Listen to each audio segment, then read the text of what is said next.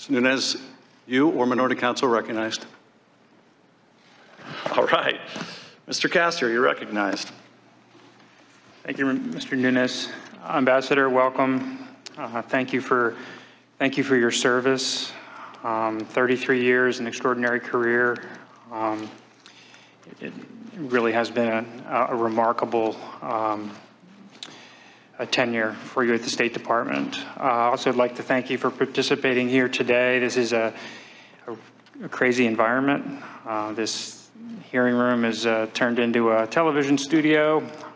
Before today, you spent on the Friday the 11th, you were with us for early in the morning until I believe it was 8 o'clock at night. People missed trains back to New York, and it was a very complete day, so thank you. You were serving a 3-year assignment in the Ukraine, is that correct? Yes. And it began in 2016 and was scheduled to end in 2019? Yes, that's correct. And nobody disputes that it's up to the president to decide who his envoys are to posts around the world, correct? I stated that clearly in my statement. And you returned from the Ukraine on May 20th, 2019? That's correct. And your return coincided with the inauguration of President Zelensky? Yes.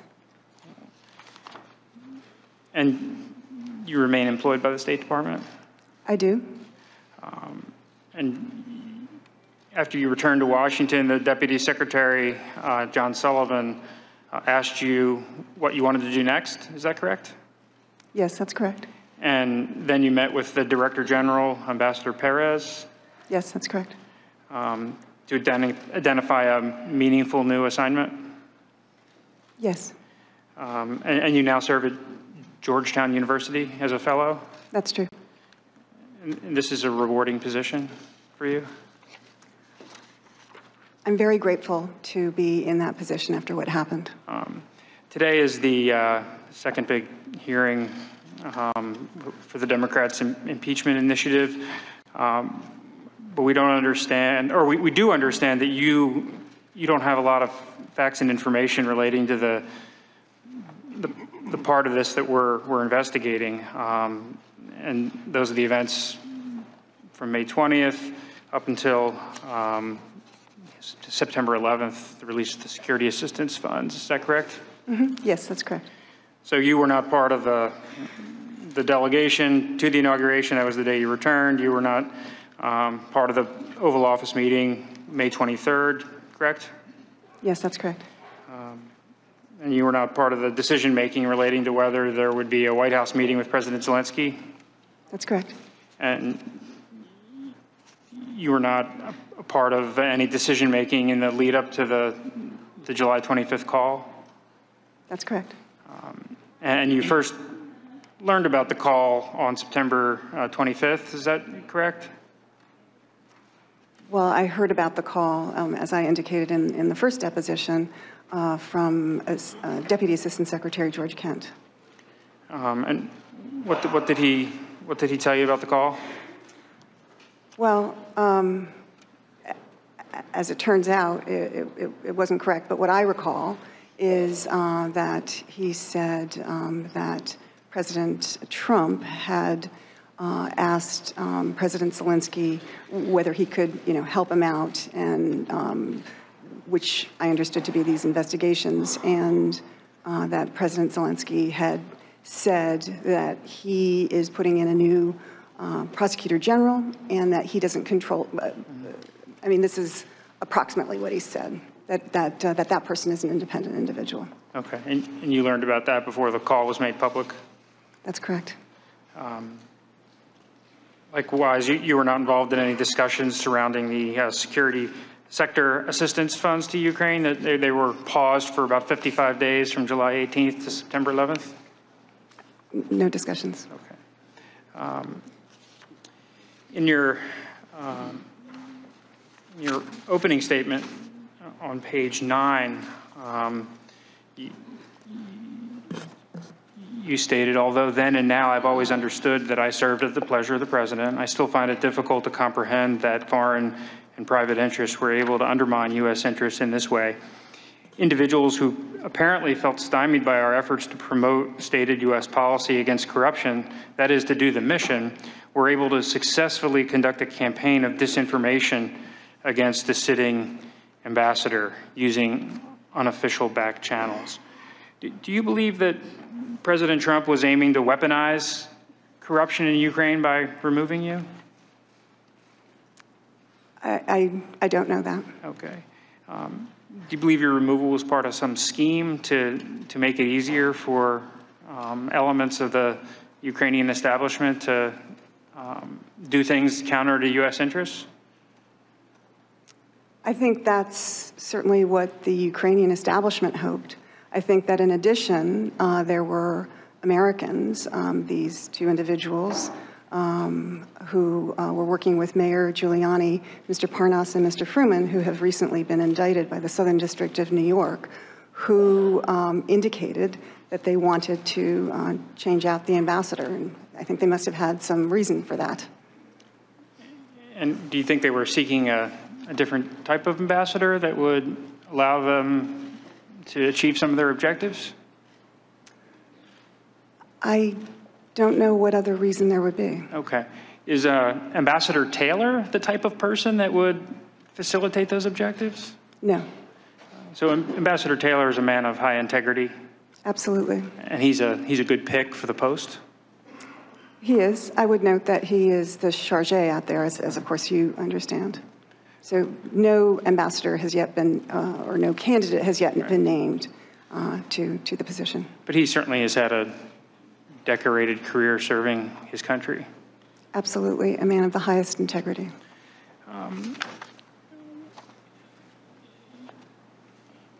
You testified about when you first learned that Mayor Giuliani and some of his associates were had a concerted campaign against you. When did that first come to your attention? We were picking up rumors from Ukrainians. I think, you know, kind of in the November, December 2018 time period. But then in January, February, and of course, March, it became more obvious. At some point, I believe you testified that Minister Avakov alerted you to this campaign? Yes. And when was that? He had a conversation with me in February of 2019. Okay. And do you remember what he related to you? Yes. He said that Mr. Lutsenko was working with Mayor Giuliani through these two individuals, Mr. Parnas and Mr. Fruman, that they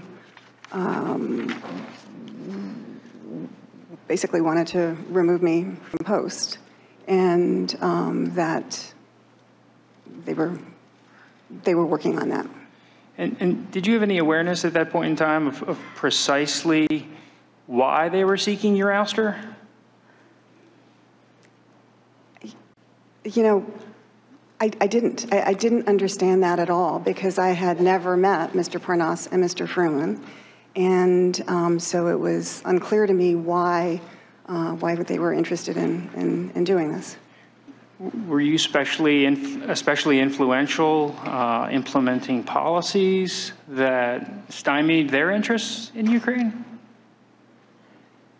Were advocating for some sort of environment or policies that would be adverse to them? I think that just the general idea that obviously U.S. ambassadors, U.S. embassies, one of our most important functions is to facilitate U.S. business abroad, right? Whether it's trade, whether it's commerce, that's one of the things that we do. And but you know, everything has to be above board. We believe in a level playing ground and so forth, but we obviously advocate for U.S. business. These two individuals, you know, with hindsight and what we learned later, looking to open up a new energy company exporting liquefied natural gas to Ukraine never actually came to the embassy, which is unusual because that would usually be a first stop. Going to the American Chamber of Commerce, going to the U.S. Embassy, get the lay of the land, see how we could provide assistance. And was that source of frustration ever expressed to you, or did you just learn that separately? Source of frustration? What do you mean? On whose part? On Fruman and Parnas. I don't know that they were frustrated. I mean, Okay. Frustrated by what? Well, you mentioned that they had business interests, and I asked you whether they had been stymied by anything in particular that you had advocated for, or you were a roadblock to them being successful. I wondered if there was any connection. I'd never met them.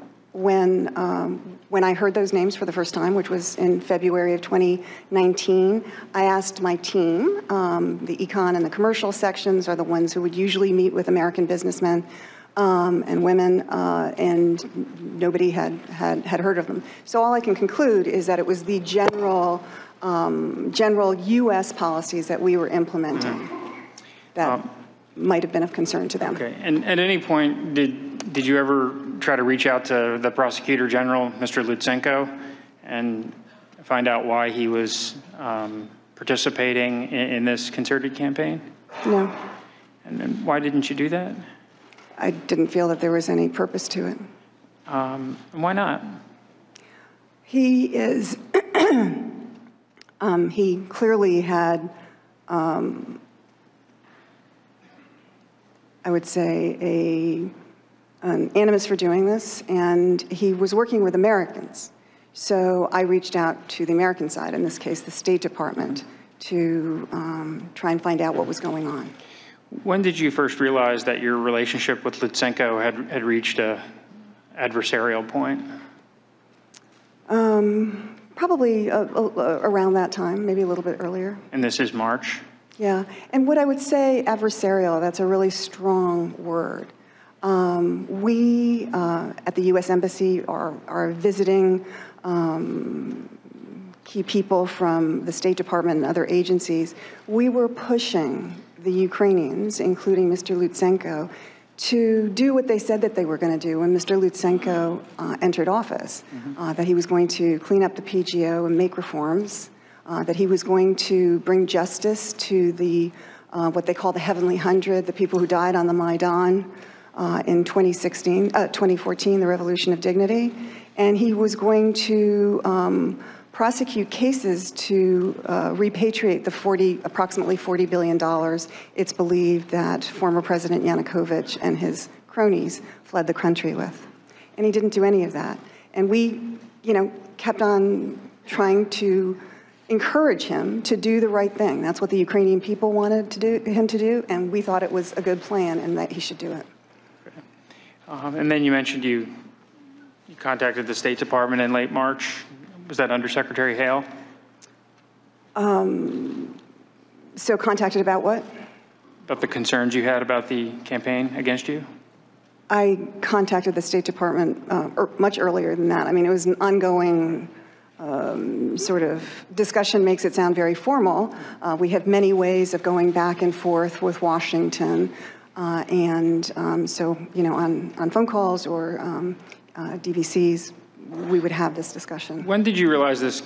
And if I could just amplify my answer, we had the discussion because we were concerned that Ukrainian policymakers, Ukrainian leaders were hearing that, I was going to be leaving, that, there was maybe somebody else waiting in the wings, et cetera. And that undermined not only my position, but our U.S. position. The Ukrainians didn't know what to think. And we need to be out there all the time, firing on all cylinders to promote our national security interests. So it was a concern. And when did you realize this concerted campaign against you was a real threat? A threat? A threat to your ability to do the job in Kyiv? Well, I would say that the you know, when you go into a meeting with somebody and they ask, are you going to be leaving, that is concerning. So that probably, I don't know exactly when that started happening, but in that time frame. And did you undertake any efforts to push back on this narrative, either inside the State Department or publicly? Well, certainly with the Ukrainians, I said, you know, there's nothing to this. This is, you know, a distraction, and we are focused on the job. Our policy remains the same. Yes, we had discussions in the State Department about this. In hindsight, do you think you did enough inside the State Department to alert them to this, this mounting campaign against you? I did what I could. And what was that? Reached out to the European Bureau. I think you've also heard that Dr. Fiona Hill was aware of this as well, so the NSC, and they had other discussions with more senior people. Okay. And did you get any feedback from your chain of command? I mean, did you engage Ambassador Reeker, Yes. Under Secretary Hale? Yes. And yes. Did you develop sort of a game plan to push back against these allegations? So, I mean, there are different timeframes here that we're talking about. So, fast forwarding to March, I did, when Undersecretary Hale asked whether I would consider extending, I did raise, because I wasn't sure that he was aware of it. I wanted to make sure that he knew that Mayor Giuliani had been out there saying things about me, untrue things, and I wanted him to be aware of that. And he said, you know, he understood. He still was hoping that I could extend for another year.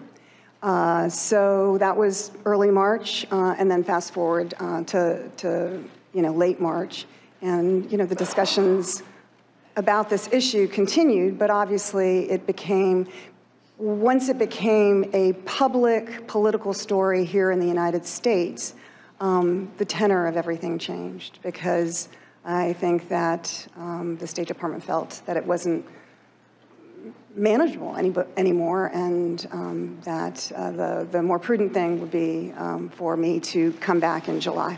Do you think there was anything you could have done differently to get ahead of the story and to lobby the secretary and his counselor, Mr. Breckbuell, that these there was a concerted campaign against you, that you didn't believe the allegations lodged were accurate and you needed their assistance? I think that, sure, maybe I could have done that, but I think they were aware. And as I subsequently learned from Deputy Secretary Sullivan, the Secretary of State had been well aware of this since the summer of 2018. The corruption's endemic in the country of Ukraine, right? I would say that corruption is a serious issue everywhere in the former Soviet Union. It's a post-Soviet legacy, and we talk about it a lot in Ukraine because there's actually an opportunity to do something, to actually help the Ukrainians tackle the issue. They want to tackle the issue. In other countries, like Russia, you can't even talk about it. So I think it's a post-Soviet legacy, and it's important to deal with it. And that you testified rampant corruption has long permeated Ukraine's political and economic systems? Yes, that's a fair statement. And it's your belief that it should be the U.S. foreign policy to help Ukraine curb its corruption problem? Yes, because it's good for the Ukrainians, but it's also in our interests. And anti-corruption efforts, you mentioned, serve a national security purpose? I believe that to be true. Are oligarchs a big part of the problem in Ukraine? Probably, because so much wealth is concentrated in the hands of a very, very few, 6 or 7 individuals, and they also have political power and control the media. And a lot of their power has been acquired through what we here in the U.S. would consider improper ways? Yeah, I think that's a fair comment. The head of Burisma, Mr. Sochevsky, you familiar with him? I don't know him, but I know who you're talking about. You know, George Kent testified a couple days ago that he was investigating for stealing millions and millions of dollars, some of which had been supplied by the U.S., Great Britain, subject to an investigation, trying to get the money back. That was a big part of Mr. Kent's initiatives when he was there. That a bribe was paid to the prosecutors, and Zlochevsky was let off the hook. This was in 2014. Is this something that you're familiar with? I've heard about it. This was before my arrival. And I would just say my understanding, but please correct me if I'm wrong, is that the U.S. money that you're referring to was the money that we used to fund an FBI team that was embedded with the Prosecutor General's office to go after, not to go after, but to do the investigation of Burisma and Zlochevsky. Mr. Kent testified that this bribe was paid, the prosecution went away, and essentially nothing has been further done with regards to Burisma. Is during your tenure in Ukraine, has there ever been any focus on re-examining allegations, whether it's at Burisma or other powerful interests like Zlochevsky, re-examining it? Is that on the part of the Ukrainian government? Is that what you're talking about? Trying to lean on the various prosecutors general to clean up the oligarchical system? I think, yes, there have been some efforts, and as I mentioned earlier in my testimony, the U.S. was welcoming of Mr. Lutsenko's nomination to the position of Prosecutor General, because we were hoping he would clean that up. That, in fact, is not what happened. And because, it's kind of hard to explain to a U.S. audience, but in Ukraine, in the former Soviet Union more broadly, including in Russia, the justice system, whether it's cops on the beat, whether it's investigators, whether it is prosecutors, whether it is judges, are used as a tool of the political system to be used against your political adversaries. And so I think that, going back to your question about Burisma and Zlochevsky, my understanding, this was, as I told you earlier in the previous deposition, this did not loom large when I arrived. I arrived in 2016, August 2016. But over time, my understanding was that the case was basically sort of on a pause, that it wasn't an active case, but it also was not fully closed.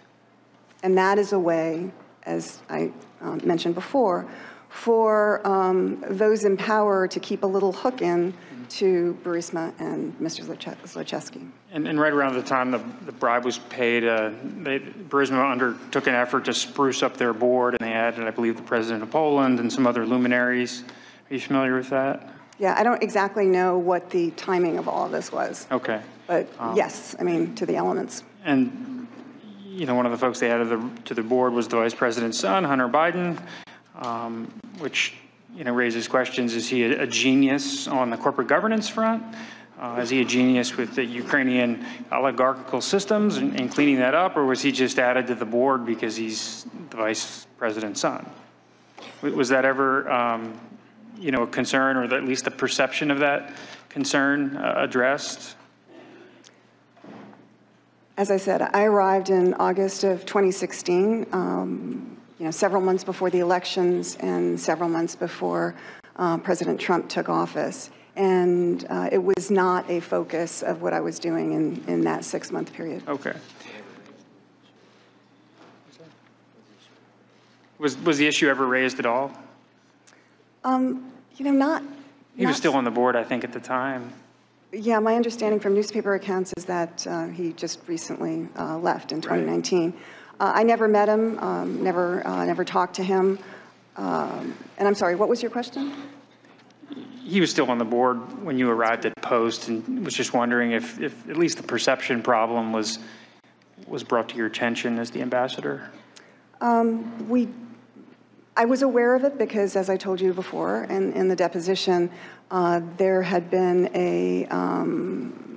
in terms of the preparation for my Senate confirmation hearings for Ukraine, there was a question about that and a select answer. So I was aware of it. Okay. Yes. In your deposition, you acknowledged that the president has longstanding concerns about corruption in Ukraine. Is that true? That's what he says. Well, going back to, there was a meeting with President Poroshenko in September of 2017 in the Oval Office, and I believe you testified that, he expressed his concerns then.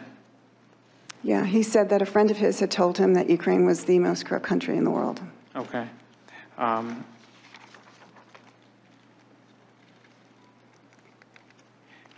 Several witnesses have testified that the president has concerns that there are certain elements of the Ukrainian establishment that during 2016 were out to get him.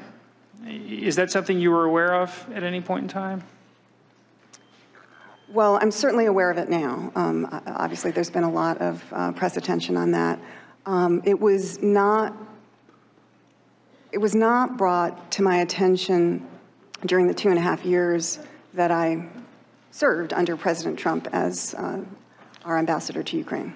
We've gone through the deposition some of these elements that, maybe they loom larger now, but, in hindsight, was there any discussion at the embassy that there's these indications of some Ukrainians trying to, at least advocate against then candidate Trump?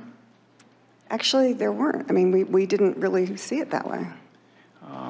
And were you aware of, I know Mr. Nunes mentioned this earlier, the consultant Alexander Chalupa had reportedly, at least according to her and according to Ken Vogel at the Politico, was trying to work with the Ukrainian embassy in D.C. to, trade information, share leads of that sort of thing? I saw the article. I, didn't have any further information about that. And did you see the article at the time, or did that only come to your attention subsequently? It's certainly been brought to my attention subsequently. I think I did see something to that effect at the time as well. And you're the ambassador in country at this point. Did you aim to get to the bottom of that? Because, if the reporting's true, if what Ms. Chalupa told Mr. Vogel is accurate, that would be concerning, correct? Well, I was the ambassador in Ukraine starting in August of 2016. And what you're describing, if true, as you said, what you're describing took place in the United States. So if there were concerns about what Ms. Chalupa was doing, I think that would have been handled here. And do you know Ms. Chalupa? I don't believe so. Have you ever met her? I don't think so. I mean, if she worked for the Ukrainian embassy, it's possible that I met her in a large group or something, but I don't believe I know her. Are you aware of the role that investigative journalist Mr. Lashenko played in publicizing the Manafort black ledgers? Yes. And he publicized some information in a pretty grand way in August of 2016, and almost immediately coincided with Mr. Manafort leaving the Trump campaign. Was there anything about that issue when it was occurring that concerned you? Well, I certainly noticed it because I was, a week or so away from arriving in Ukraine. I think that from a Ukrainian perspective, I realize we are looking at this from an American perspective. From a Ukrainian perspective, I think that what Mr. Lashenko and others who were looking into the Black Ledger were most concerned about was actually not Mr. Manafort, but former President Yovanovitch and his political party and the amount of money that they allegedly stole and where it went and so forth. I mean, I think there's just a difference in perspective depending on which country you're in. But you can understand the president, at least from his perspective, looking at these facts, it certainly is reasonable to conclude that there are elements of the Ukrainian establishment that are advocating against them at this point in time, correct? Well, you know, just speaking about Mr. Lyshenko, he's an investigative journalist, as you said, and he got access to the Black Ledger, and he published it, as I think journalists would do. And again, I'm not sure that I don't have any information to suggest that that was targeting President Trump. With the way the events unfolded, I mean, Mr. Manafort was, you know, subsequently left the campaign, and it certainly did begin a period of interest in, you know, Manafort's ties to Russia and so forth. I think, again, I think that that may have been the effect here in the United States. And obviously, it was of interest to journalists and others here that Mr. Manafort was former President Yanukovych's political advisor, and he was the political advisor, head of a campaign here. And so we all know that there have been court cases and so forth where Mr. Manafort was found guilty of certain actions. But at the end of the day, President Trump won the elections. With Mr. Lyshenko's reporting, I mean, there's been a question of whether all the information that he published was authentic, correct? I'm sorry, could you repeat that? There's been some have questioned whether the information Mr. Lyshenko published was all correct, or whether it was doctored. Okay, I wasn't aware of that. Okay. You know, Ambassador Chali, during the August timeframe, he wrote an op-ed in The Hill taking issue with then candidate Trump. Were you aware of that when it occurred? Yes. And did you have any communications with the ambassador to express concerns? No. And how frequently did you communicate with the ambassador? Obviously, you're in different posts in different countries, but yeah. Didn't actually see him or talk to him that often. So you weren't in frequent communication? No. Can you see how, you know, writing an op-ed, even, you know, given the substance, you know, we've discussed the substance of it, that there's some sensitivities, but can you see how just the simple fact of writing an op-ed, the Ukrainian ambassador to the U.S., might create a perception that there are elements of the Ukrainian establishment that were advocating against then candidate Trump? My recollection of that op-ed was that he was taking he was critical of a policy position that President Trump had with regard to Crimea, and whether Crimea was, you know, a part of Ukraine or a part of Russia. That's a tremendously sensitive issue in Ukraine, and my recollection is that that is what Ambassador Chali was writing about. And do you know whether the ambassador or anybody from the embassy tried to make contact with the Trump camp to talk about their concerns before lodging an op-ed? I don't know. Okay. You know, during the same time period of the run-up to the election, the Minister Avakov had said some especially candid things about then candidate Trump on some various social media platforms. Are you aware of that? Yes, as a result of the deposition, okay. The previous deposition. But during the relevant time period when it was happening, you weren't aware of that? You know, I don't recall it. Okay. He's one of the more influential officials in the Ukraine, correct? He is. I believe he's one of the few that span both the Poroshenko administration and the Zelensky administration. Yes, that's correct. Looking back on his comments in hindsight, do you see how that might create a perception that a very influential Ukrainian was you know, advocating against then candidate Trump? That he was doing what? I'm sorry? Just advocating. He was out to get him. I mean, he said some real nasty things. Well, you know, sometimes that happens on social media. And you know, are you asking me Whether it's appropriate, probably not. But I would say that Minister Avakov has been, as well as others, both in President Poroshenko's administration as well as in the Zelensky administration, has been a good partner to the United States. As I think I told you before, he's a very practical man and looking for partners and getting the job done. I'm shocked that social media would be the site of negative comments.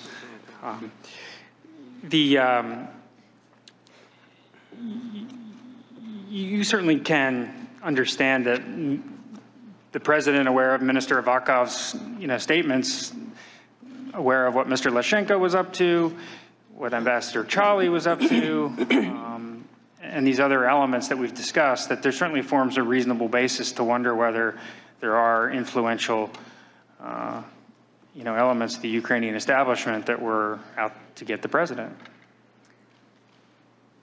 Again, I mean, I can't speak for what President Trump thought or what others thought. I would just say that those elements that you've recited don't seem to me to be the Ukrainian, kind of a plan or a plot of the Ukrainian government to work against President Trump or anyone else. I mean, they're isolated incidents. Mm-hmm. We all know, I'm coming to find out myself, that public life can be, people are critical. And that does not mean that someone is, or a government is undermining either a campaign or interfering in elections. And I would just remind again that our own U.S. intelligence community has conclusively determined that those who interfered in the election were in Russia. You would turn our attention to Ambassador Volker. He's been a friend and colleague of yours for many years. Is that correct? Yes, that's true. And I believe you testified he's a man of honor. I believe that to be true. And a brilliant diplomat. Yes. And you have no reason to think that he would be undertaking any initiative that was counter to U.S. interests? I think that he tried to do what he thought was right.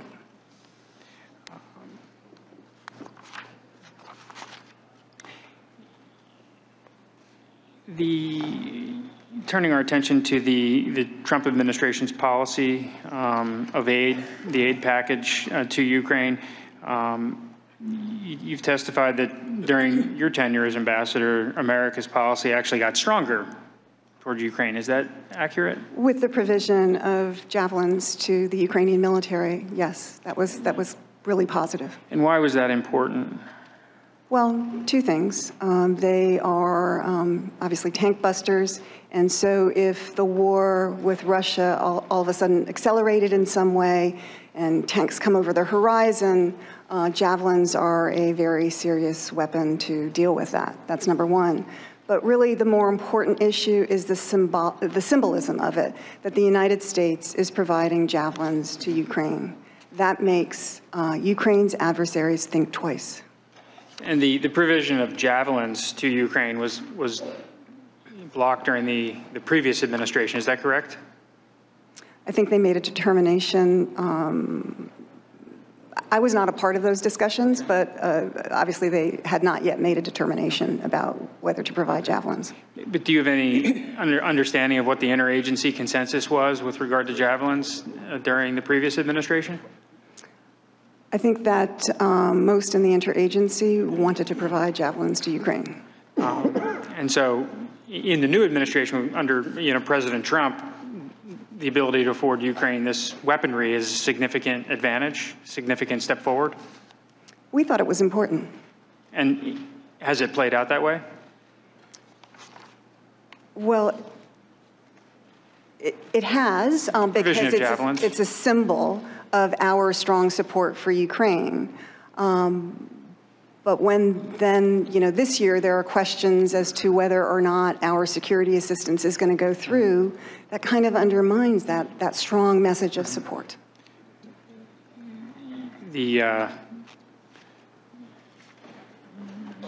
Ukraine still has the ability to acquire the javelins, though, correct? Are you now talking about purchasing javelins? By the Purchasing? Ukrainian government? Yeah, they do. And That is my understanding. the security sector assistance did go through. It was paused for 55 days from July 18th to September 11th, but it ultimately went through, correct? It's my understanding. Okay.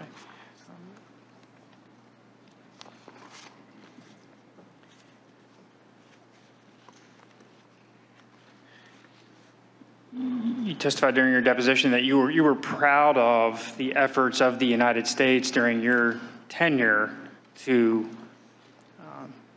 supply this type of aid to Ukraine.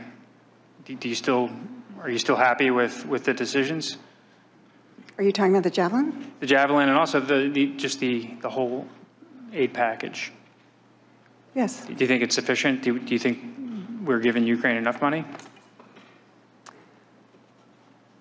That's a hard question because one can always use additional funding. That said, I think that that the Congress has been very generous in voting for security assistance and other forms of assistance for Ukraine. See, my time is coming to an end, Mr. Chairman.